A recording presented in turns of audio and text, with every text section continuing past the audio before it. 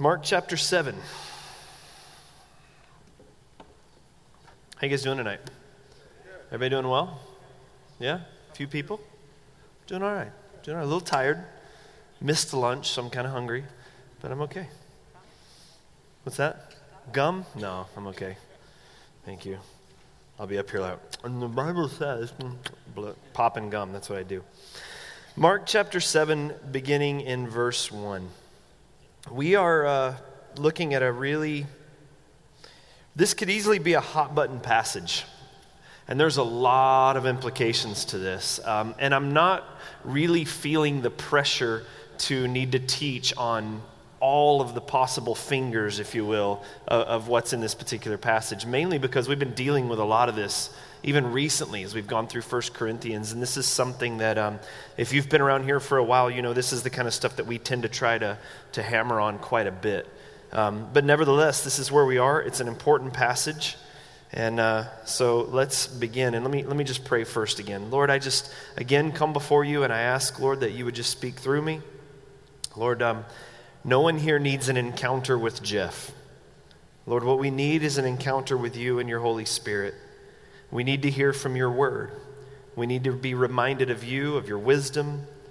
And so, God, I just pray, Lord, that as we read this passage, there may be some of us who have read this passage 1,000 times. But I pray today, Lord, tonight, we would read it as if it were new. That, God, you would again open our eyes to the reality of it. And that we'd be blessed, humbled, challenged, changed by your gospel tonight, Lord. In Jesus' name, amen. So tonight is one of those kind of showdown passages in the New Testament. There's a few of them. As you guys know, there's several times in the scriptures where Jesus has showdowns with the people, specifically with the religious leaders and the Pharisees of the time. And this one is over cleansing rituals. And it would be really easy just on a surface level for us to see this text, read through it and go, why do we really need to spend some time talking about cleansing rituals? Isn't that even just Old Testament law that doesn't necessarily apply to us anymore anyway? And really, what's the big deal? We understand germs, we get all this stuff, so why do we need to talk about cleansing rituals? But it's important to remember or understand that Jesus, in these kinds of confrontations, if I can use this phrase, never picked a fight for no reason. So when Jesus is going into these conflicts, and they are conflicts, please understand, like we have a way of kind of sanctifying and sanitizing these passages as if they were just these like really humble discussions between two parties that really seek some sort of understanding. But this is a full-on trap by the Pharisees designed to bust Jesus. And he knows it, and he's coming at them hard. You got to know this, okay? So this is not just like a soft, let's all sit around the coffee table and have Bible study together. This is a confrontation that's taking place here. And it doesn't happen without reason. There's purpose behind it. In fact, this text is the longest of the confrontation passages that we come across. And so even by its very nature and its length and its place here in the book of Mark, we should lean in and kind of pay attention to this. Because the issue is not about hand washing. Hand washing is the frame in which they're dealing with the issue. The issue is about tradition and religion and legalism. And it's described to us as the tradition of the elders. So verse 1 says, "Now when the Pharisees gathered to him with some of the scribes who had come from Jerusalem, they saw that some of the disciples ate with hands that were defiled, that is, unwashed.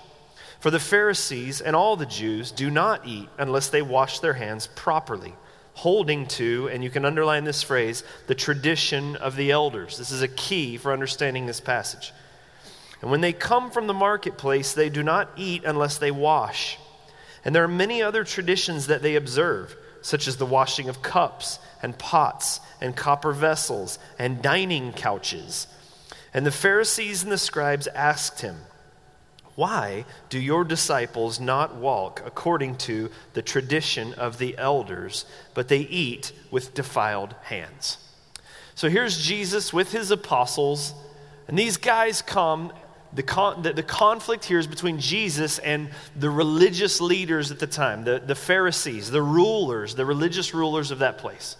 And they see Jesus' disciples are eating, and they're eating in a way that is incredibly shocking to them. They're not washing their hands when they eat. Now, this is way, way more than just good manners and good sanitation, right? I mean, we would be shocked if our waitress, I actually saw someone tweeting about this today. They said the waitress actually scratched her armpit and then served the food. So if we saw that, we would be appalled, and there could be conflict, correct? But because of hygiene, okay? And that would be fine with me, right? But in this particular case, the issue's not hygiene, so don't get distracted here. He's seeing the people, and they're not washing hands. These Pharisees are, and they're coming to Jesus, and they're saying, why don't they follow the tradition of the elders? Now, the Jewish people, I believe we all understand, believe in the same Bible. They study the same Bible with regards to the Old Testament as we do. When we were in Israel just a few weeks ago, several times our Jewish guide and other people with us would talk about the fact that the Bible is proving itself true. The Bible proves itself true, and they would talk about believing and reading the Bible. They're talking about the Old Testament. So they would look all the way up through Malachi, same scriptures that we use. And in particular, in Jesus' day here, when they're talking about things like the law, they're talking about what's referred to as the Torah, which is the first 5 books of the Old Testament. You might refer to it as the Mosaic Law. You'll hear it referred to that as well. So if someone was saying, yes, we should observe and study the scriptures, we should follow them, would we agree with that? Yeah, we would agree with that, right? But now the Jewish people had other things as well. They had, in particular, something that was referred to as the traditions of the elders. It's been preserved in what we refer to today, or the Jewish people refer to today as the Mishnah, part of the Talmud. And this is the traditions handed down through the rabbinical teachings throughout years. It's oral tradition is another way it's referred to. And depending on which rabbi you follow, if you're Jewish, there's different levels of importance that different people will place on it. Just like in Christianity, we have different elements of Christianity that place a higher esteem on the scriptures. Some people, word for word, that's the way we teach the scriptures here. Other people might teach it with a more liberal approach to it, saying, well, it's more ideas. The same thing happens in Judaism. And within that, you have elements that would either teach the oral tradition as this is what we've always believed, this is really important, all the way to the belief that God literally gave Moses the oral tradition on Mount Sinai at the same time that he gave Moses the law, the Torah. So there's a lot of different beliefs. In fact, some rabbinical teachings actually uphold the oral tradition to a higher degree than they even do written scripture. And they will teach that you need to follow them. This is even more important than that. So you go, okay, well, what is the oral tradition? Well, the oral tradition is intended to work in conjunction with God's law. This is really important to understand because here's the idea that most of the Jewish rabbis would teach with regards to the oral tradition. They would say when God gave Moses the law, he gave Moses his desire for his people. And then when God gave the oral tradition, he gave us the tools or the how to live out the desires that he had for his people. So in the Old Testament, you have writings in the law with regards to cleansing rituals and all of these sorts of things. But then the Torah, in addition to the Torah, the rabbinical traditions, the oral traditions go to a whole nother degree. It basically says, if this is how God wants us to live, then let's be really formulaic about what that should look like. And so here's how we will live out God's particular desires. And some 25% of the Mishnah, of the oral tradition, is dedicated to cleansing rituals. 25%.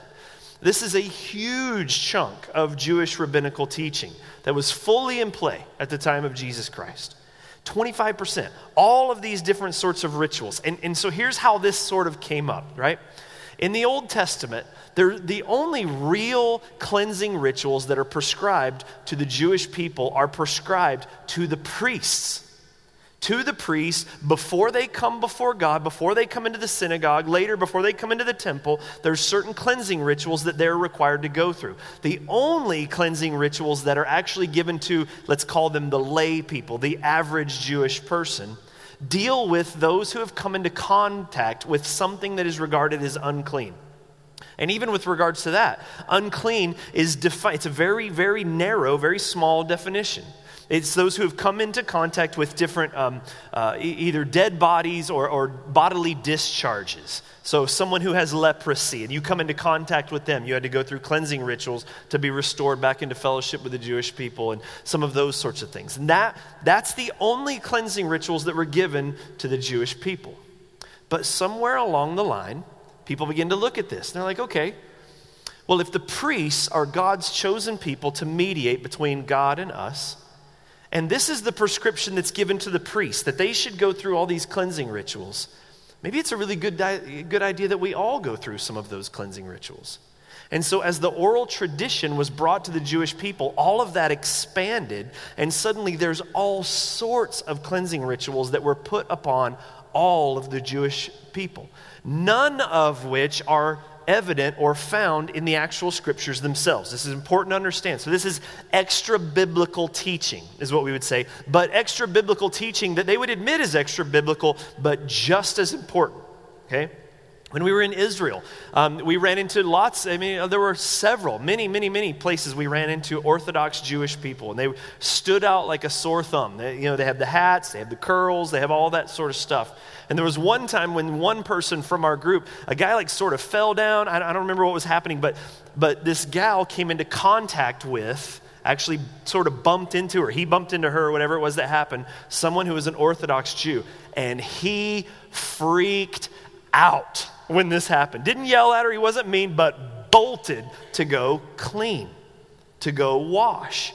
Because he is someone, not a priest, not one of the Levites, as far as we know anyway, but he's adopted the oral tradition. So coming into contact with someone else there, that really kind of messed that up for them. And so unclean began to be this broad definition. Lots of different scenarios in which you could end up being unclean and now you need to go through and wash.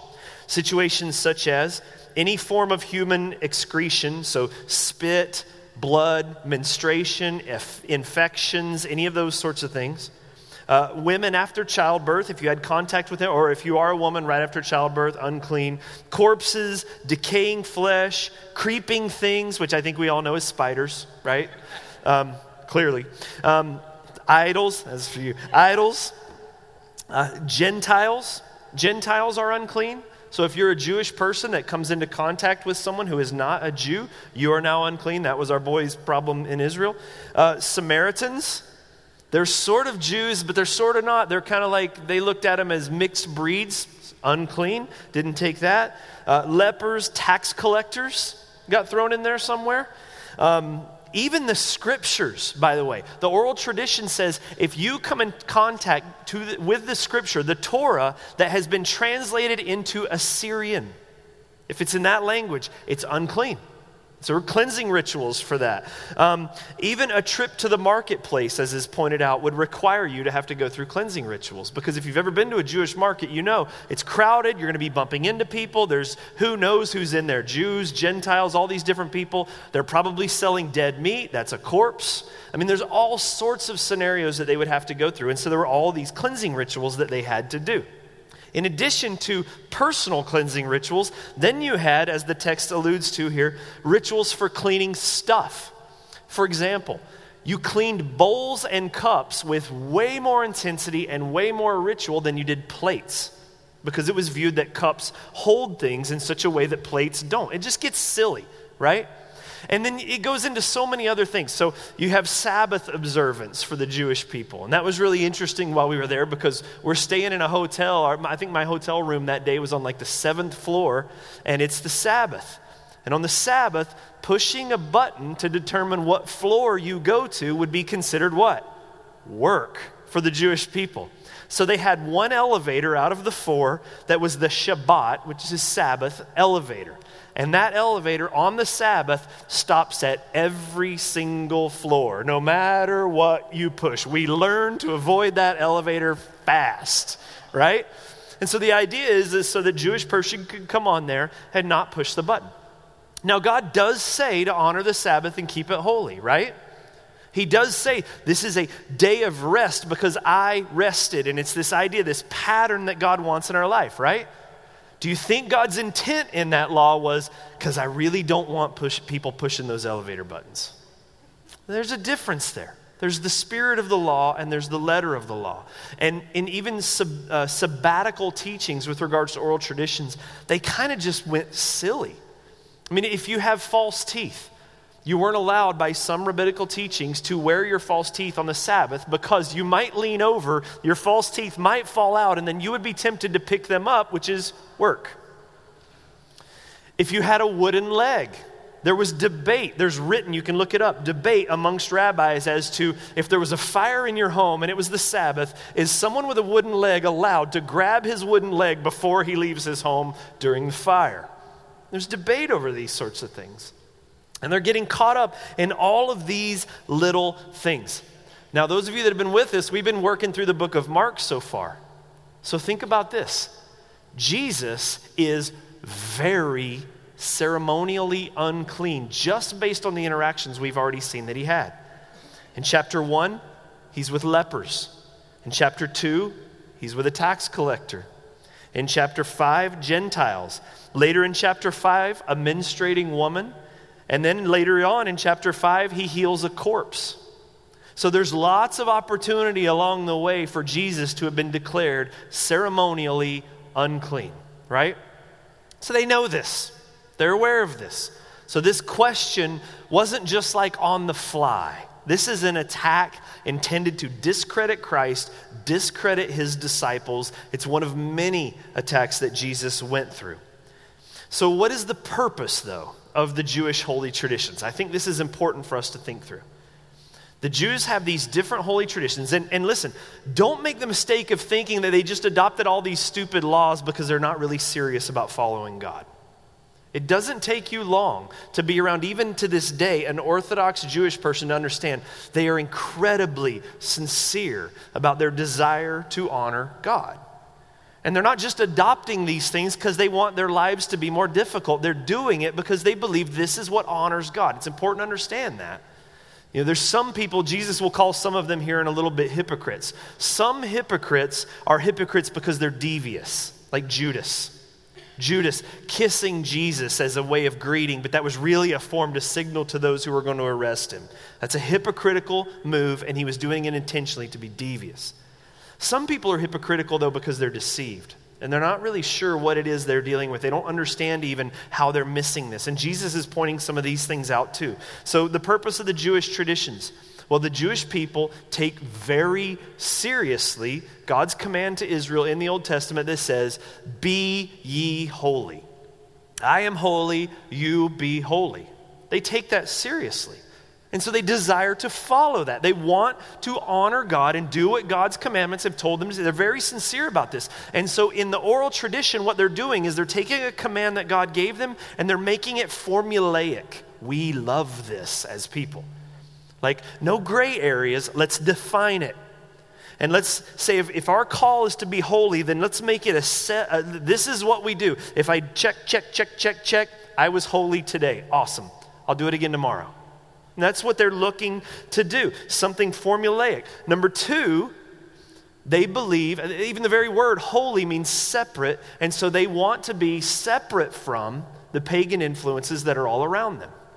So a lot of the Old Testament law given to the people of Israel was designed to mark them as being different from all the other people and all the other people of the world. So that the world would see, who was involved in all sorts of idolatry and paganism and sexual immorality and all these things, they would see this group of people that doesn't do any of that.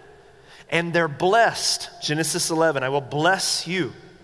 And the Jewish people are going to be an avenue through which God blesses the rest of the world. But they're looking at this more like, we don't want to, not so much as like, I'm going to stand out so that people see us and glorify God, the way Jesus teaches it in Matthew chapter 5. They're looking at it as sort of a wall of separation, if you will, that separates them and protects them from the people of the world outside. It's kind of like the old game when you're a kid, cooties, right? Oh, he's got cooties on you, don't let it, or tag or something like that. We don't want to come into contact with anyone else because then we might get it. And so they've got all of these purification rituals and all of this law that's designed to set them apart from the pagan influence that surrounds them. And then the third thing is this. They believe with all their heart that God, by his very mouth, ordained these details. They believe that the oral tradition is absolutely God-given, and therefore, this is important, they believe we must enact them, we must live these things out in order to meet with God. This is hugely important tonight, so please get this. The Jewish people believe this is ordained and given by God, and so we must live these things out in order to meet with God. It's very much like a surgeon. The idea of a surgeon cleans himself up before going into surgery. A surgeon would never go from an autopsy straight into brain surgery. They would never do that because they understand that there's germs and contaminants that cause problems, and so there's these rituals to go through. Well, the Jewish people do understand sin defiles. And can we ask, look, does sin defile? Absolutely. That's important to understand because a text like this can be taken by someone and used as excuse to go do whatever they want. No, look, sin defiles. It distorts, it corrupts, and it kills. So we should, to the best of our ability and by the power of God, do whatever we can to avoid sin. Amen? But do we have to avoid sin to have relationship with God? Is that what determines our ability to come before God? The Jewish people would say, yes. We need to cleanse ourselves. And if we have sin, there's ritual to go through because until I go through that ritual, I cannot come into the presence of God. This is incredibly important to them. They believe this with all of their hearts. And so here's the problem. Can they do that? Is it even possible? Is that a reality? I understand they believe it. I understand they're sincere about it. But is it true? Because in reality, we cannot possibly clean ourselves. Isaiah 64:6 says this, "We have all become like one who is unclean, and all of our righteous deeds are like a polluted garment." That's a very sanitized translation. And I've been thinking about I won't tell them what it really means. I'm going to tell you what it really means. Some of you maybe have heard this before. When it says we are like a unsanitary garment, other texts may say filthy rags. It's speaking of a menstruation rag from that day. And so the idea is that we, even in our righteousness, are unclean like this before God. Even in the good things that we do, no matter how hard we try to clean ourselves up before God, we are a fallen people. And no amount of washing is going to take care of that. And so Jesus is trying to teach them this. And he's going to reach back to a different passage even in Isaiah right here. And he says to them in verse 6, "Well did Isaiah prophesy of you, you hypocrites, as it is written, 'This people honors me with their lips, but their heart is far from me. In vain do they worship me, teaching as doctrine the commandments of men. You leave the commandment of God and hold to the traditions of men.' And he said to them, 'You have a fine way of rejecting the commandment of God in order to establish your tradition. For Moses said, honor your father and mother, and whoever reviles father or mother must surely die. But you say, if a man tells his father or his mother, whatever you would have gained from me is Corban, that is, given to God, then you no longer permit him to do anything for his father or mother, thus making void the word of God by your tradition that you have handed down. And many such things you do." What he's saying here is, look, even in your emphasis of keeping the law, you are breaking the law. So the scriptures teach, honor your father and mother. And so as your father and mother get old, family, very important to the Jewish culture, to the Jewish people, your responsibility to take care of them, to love them, to look out for them as they get older. I almost said all the older people in the congregation. That would have got me in so much trouble. So I'll just move on. This is what they're supposed to do. But then they have this little thing in the oral tradition that says you can declare Corban. In other words, you can say, all of my possessions are dedicated to God. And it was kind of like a delayed gifting program. It was saying, look, I'm not going to have inheritance for my family, for my parents who need it, or my kids following me up or whatever. And it was a way of you staying in control of what you had, avoiding responsibilities to take care of family and do all these things. And it was completely and totally legal. But is it honoring God's law? Is it keeping God's law? Well, absolutely not, because in the process, you're dishonoring your family. You're preventing them from what God's law set up, a way that you would honor them and take care of your family. And you're dodging all of that, but under a veil of holiness, because you're keeping the oral tradition. So you look really spiritual. On the outside, things look totally legit, but on the inside, there's something else at play here. So Jesus points out to them what Paul points out to us later, and this is the idea. The Jewish people are so focused, I'm going to keep the law. We got to keep the law. We got to come before law. But then Paul comes in the book of Romans and he reminds us, look, the whole point of the law in the first place was to show you that you cannot keep the law. You can't do it. You can't possibly do it. The point of the law was to show you that you need more than the law. The point of the law was to show you that you need a Savior. Paul writes this in the book of Romans, chapter 3. He says, now we know that whatever the law says, it speaks to those under the law, so that every mouth may be stopped, and the whole world may be held accountable to God. For by works of the law, no human being will be justified in his sight, since through the law comes knowledge of sin. The idea was, in our failures, as we're studying God's law, we are continually confronted by the reality that we can't do it.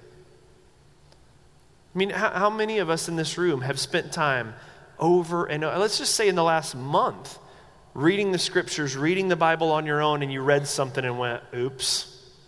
Anyone? Just me? No. That's by design.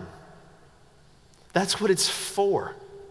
That as we're reading through the Word of God and we're seeing God's standards for holiness, we are reminded over and over and over, we cannot do it. And it's not so that we start feeling sorry for ourselves. It's not so that we develop some sort of inferiority complex. It's not so that we get all worked up. It's not so that we bail on it and go, then what's the point either? The point is so that as we see this, we go, then I need mercy. Because under the law, I am in trouble. And so I am throwing myself, if you will, on the mercy of the court. And it's to show us our desperate need for a Savior, whether before salvation or after salvation. Would you keep your finger in Mark? Look at Zechariah. Just, I don't know, what's that, about an eighth of an inch, maybe 3/16 to the left. And in Zechariah chapter 3, there's this really cool vision that Zechariah has of Joshua the high priest. And in Zechariah 3, it says this.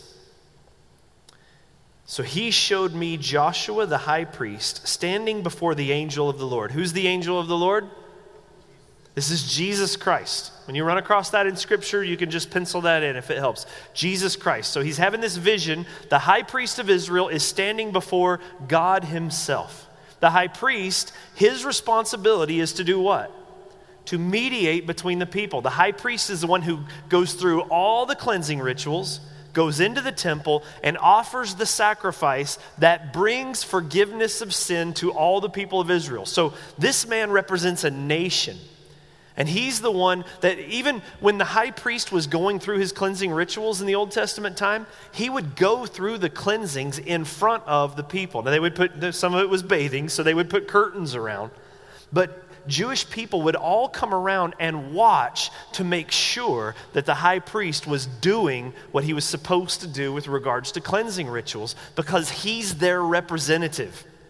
He's the one that's going to go into the temple on that one day per year and make that sacrifice and then come out and grant forgiveness to the people. He's their representative, right? And so here he is before God. And it says here, and Satan is standing at his right hand to accuse him.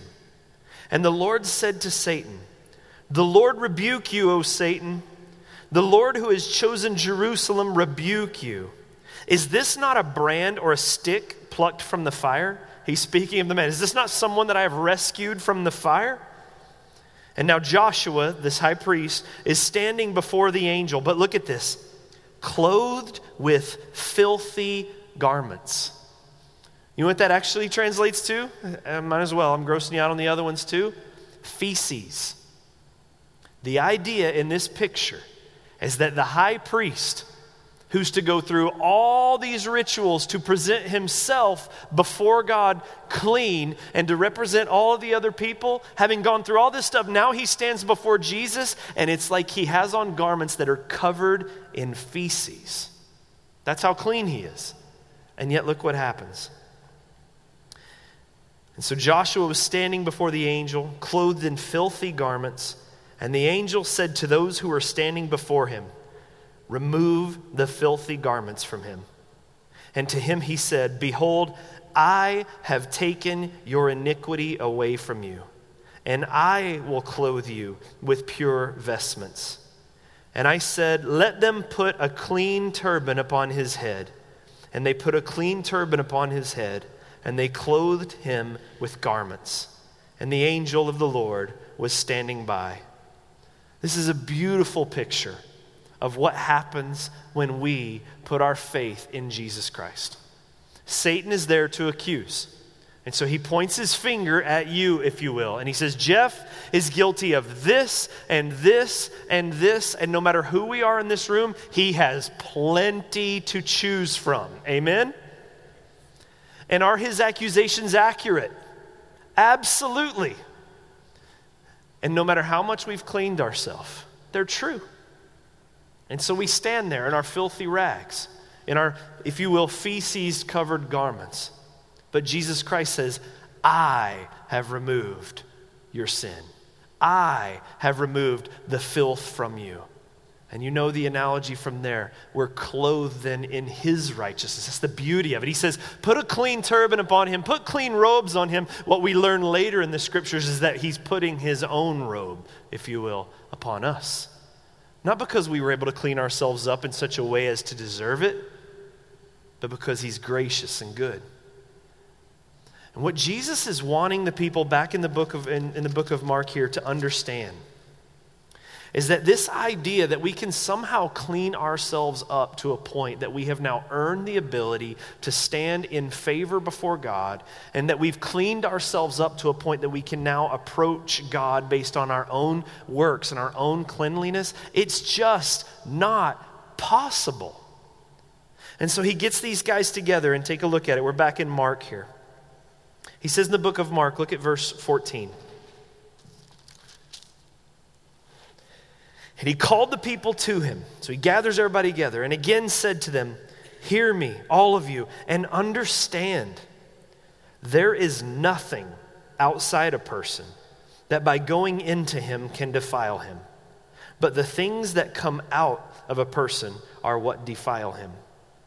And when he had entered the house and left the people, his disciples asked him about this parable, and he said to them, then you are also without understanding. Do you not see that whatever goes into a person from outside cannot defile him, since it enters not his heart, but his stomach, and is expelled? And thus he declared all foods clean. And he said, what comes out of a person is what defiles him. From within, out of the heart of man come evil thoughts, sexual immorality, theft, murder, adultery, coveting, wickedness, deceit, sensuality, envy, slander, pride, foolishness. All these evil things come from within, and they defile a person. Now think about it. You're the Jewish people. You've got the oral tradition. You can be holy if you do this, this, this, this, and they've made a formula out of it, if you will. And Jesus says, that's not what does it. You're going through all these rituals to try to gain approval, and you're setting up this oral tradition, which they referred to as the fence around the law. It protects the law from being broken. And so you even think that by going through these things, you're avoiding sin, you're staying pure, but the issue is you can't put a wall that separates you from sin because it's within you. That's the problem. The issue is not something out there. It's not about the pagan influence that you're surrounded by. It's not about the washings that you did. The issue is an issue of the heart. And you're focusing on law, which says you can't eat this food and you can't eat that food. And you think that by doing it, now you're clean. But the food's not what deals with it. The food goes in. It doesn't go into the heart. It goes through the stomach and then it's expelled. then it doesn't matter what you eat, it's expelled, and that's not clean, right? So that doesn't change based on what kind of food comes in. You're missing the idea. There is nothing outside a person that going in can defile him. But verse 23, all these evil things come from within. And this list of sins here, do you know, this has actually been criticized by many as something that the early church wrote back into Jesus' teachings because people think it sounds too much like Paul. No way Jesus would have said this. There's many that believe that. That sounds like one of Paul's lists in Corinthians about the people that will not inherit the kingdom. And Jesus would never have done that. But look at Jesus' list. From within the heart of a man comes evil thoughts, sexual immorality, theft, murder, adultery. Those are easy to notice, right? I mean, it's pretty obvious, like, am I stealing? No. Is he stealing? Is he a thief? No. I mean, those sorts of things. Those are obvious action, peripheral, outside evident type sins. But look at the other ones. Coveting. Anyone ever covet? Wish you had something that God in his provision hasn't given you before? How do you stop that? What about wickedness, deceit, sensuality, envy, slander, pride? Those are a lot harder to understand because those are heart attitudes, heart issues that are easy to hide from someone else. And what he says is, these sins come from within. I had this conversation with my mom actually while she was here visiting, and we were just spending some time one night sitting out on the back patio till way too late and just talking about our lives, our upbringing, the stuff that's gone on in our family over the years, all these kind of things. And I shared with my mom, seems like every time we get together I share her something she didn't know about me because I learned early on to be a pretty sneaky kid. I grew up in a religious, legalistic environment, and I learned really quickly that I need to be able to hide things. And so there was a lot of things that I did or went through when I was young that my parents never knew about. And as my mom and I, our relationship's grown through the years, and there's probably a better way of saying that is as I've matured throughout the years, we've been able to talk about a lot of these different things. And so while she was here recently, we were talking about some of that, and she was really surprised by some of the stuff that I had been through, things that had happened to me, things that I had done. And she started talking about, with sorrow in her voice, she's like she had failed me. And she's like, son, we tried so hard to protect you from the influences that would cause these things. We tried so hard to insulate you from and all of this sort of stuff. And I was like, Mom, but you can't insulate me from me. Like, you just can't do that. And those of you that have had kids, you know exactly what I'm talking about. That first day that one of your children deviously sinned when they were young, and you're like, how did they learn that? Because we are fallen. And there was this great analogy. I wanted to get a video of it, and I couldn't find a good one. But if you remember a couple of years ago, we did a marriage series here, and we did a teaching with Andy Stanley. It had like the video. Do you guys remember Mr. and Mrs. Mugg? Any of you guys?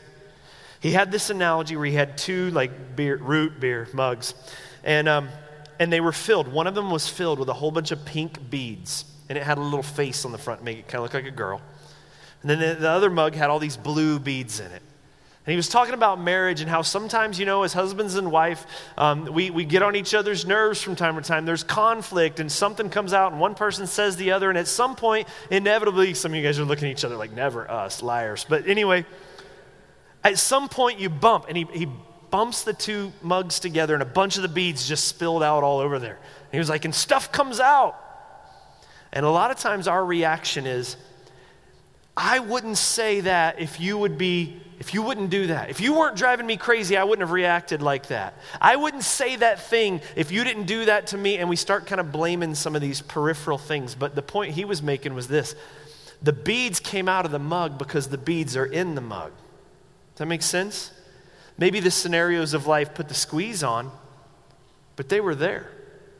There's another story by Paul Tripp. I referenced or recommended his book this weekend on Sunday, but he told a story about when he was a little kid and he was at a family gathering and they have a drunk uncle who was just completely wasted one day at this family gathering, and he just starts running his mouth and he was saying all sorts of just complete vulgarities right there in the presence of these two kids. And their mom happens to come by and she sees what's going on at this family gathering. And she grabbed the two sons, Paul and his brother, yanks them out of the house, probably had some choice words for her brother there for what he was saying. And then she goes storming outside with the kids, throws them in the back seat of the car, gets in there, fires up the car and starts backing out of the driveway. She's mad and they're going to go home. And he said, I'll never forget this. She suddenly stopped the car, turned off the ignition, and turned to us in the back seat. And she said, boys, I want you to remember something. There is nothing that comes out the mouth of a drunk that wasn't there to begin with. The idea is our problem as humans is not the periphery. Our problem as humans is not our next door neighbor who's in sin. Our problem as humans is not the fact that we live in a culture that seems to be going further and further away from God. Our problem is that we have heart issues ourselves. And no amount of cleansing and ritual and self-work can deal with that. We need a Savior. And this is important for us to grasp, guys, because there's a couple of reasons for this. This is why it's so important for us to understand. I'll be done. Number one, if we don't understand this, it would be completely possible for us to teach a measure of Christianity to our children or to others that has no need whatsoever of Jesus. Please hear me on this. It would be very easy and possible for us to teach a measure, a brand of Christianity to others that has no need anywhere for Jesus. It's got a formal name. It's referred to as moral therapeutic deism. And it just teaches, be good, follow the rules, do right, be good. It's kind of the Santa Claus